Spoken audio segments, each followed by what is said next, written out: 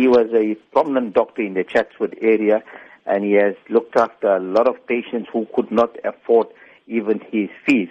And he has always came first for the patient before himself. His passing away in the Chatsworth community has shocked the people of Chatsworth. As you've said, Dr. Khalil has been described as a passionate and dedicated doctor. How big of a loss is his death? In fact, the feedback that I have got from the morning is that he was a people's man than anything else. He has always brought his patients before him.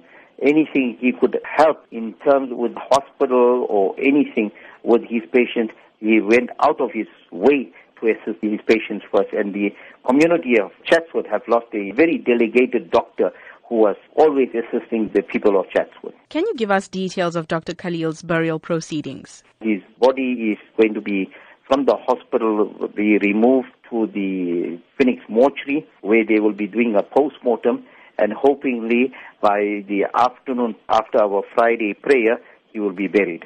Sometimes the delay do come in, but hopingly in this case, I don't think there should be any delays, because in terms of what I've just found out this morning when I first got the call, that all the documentation, everything was in order.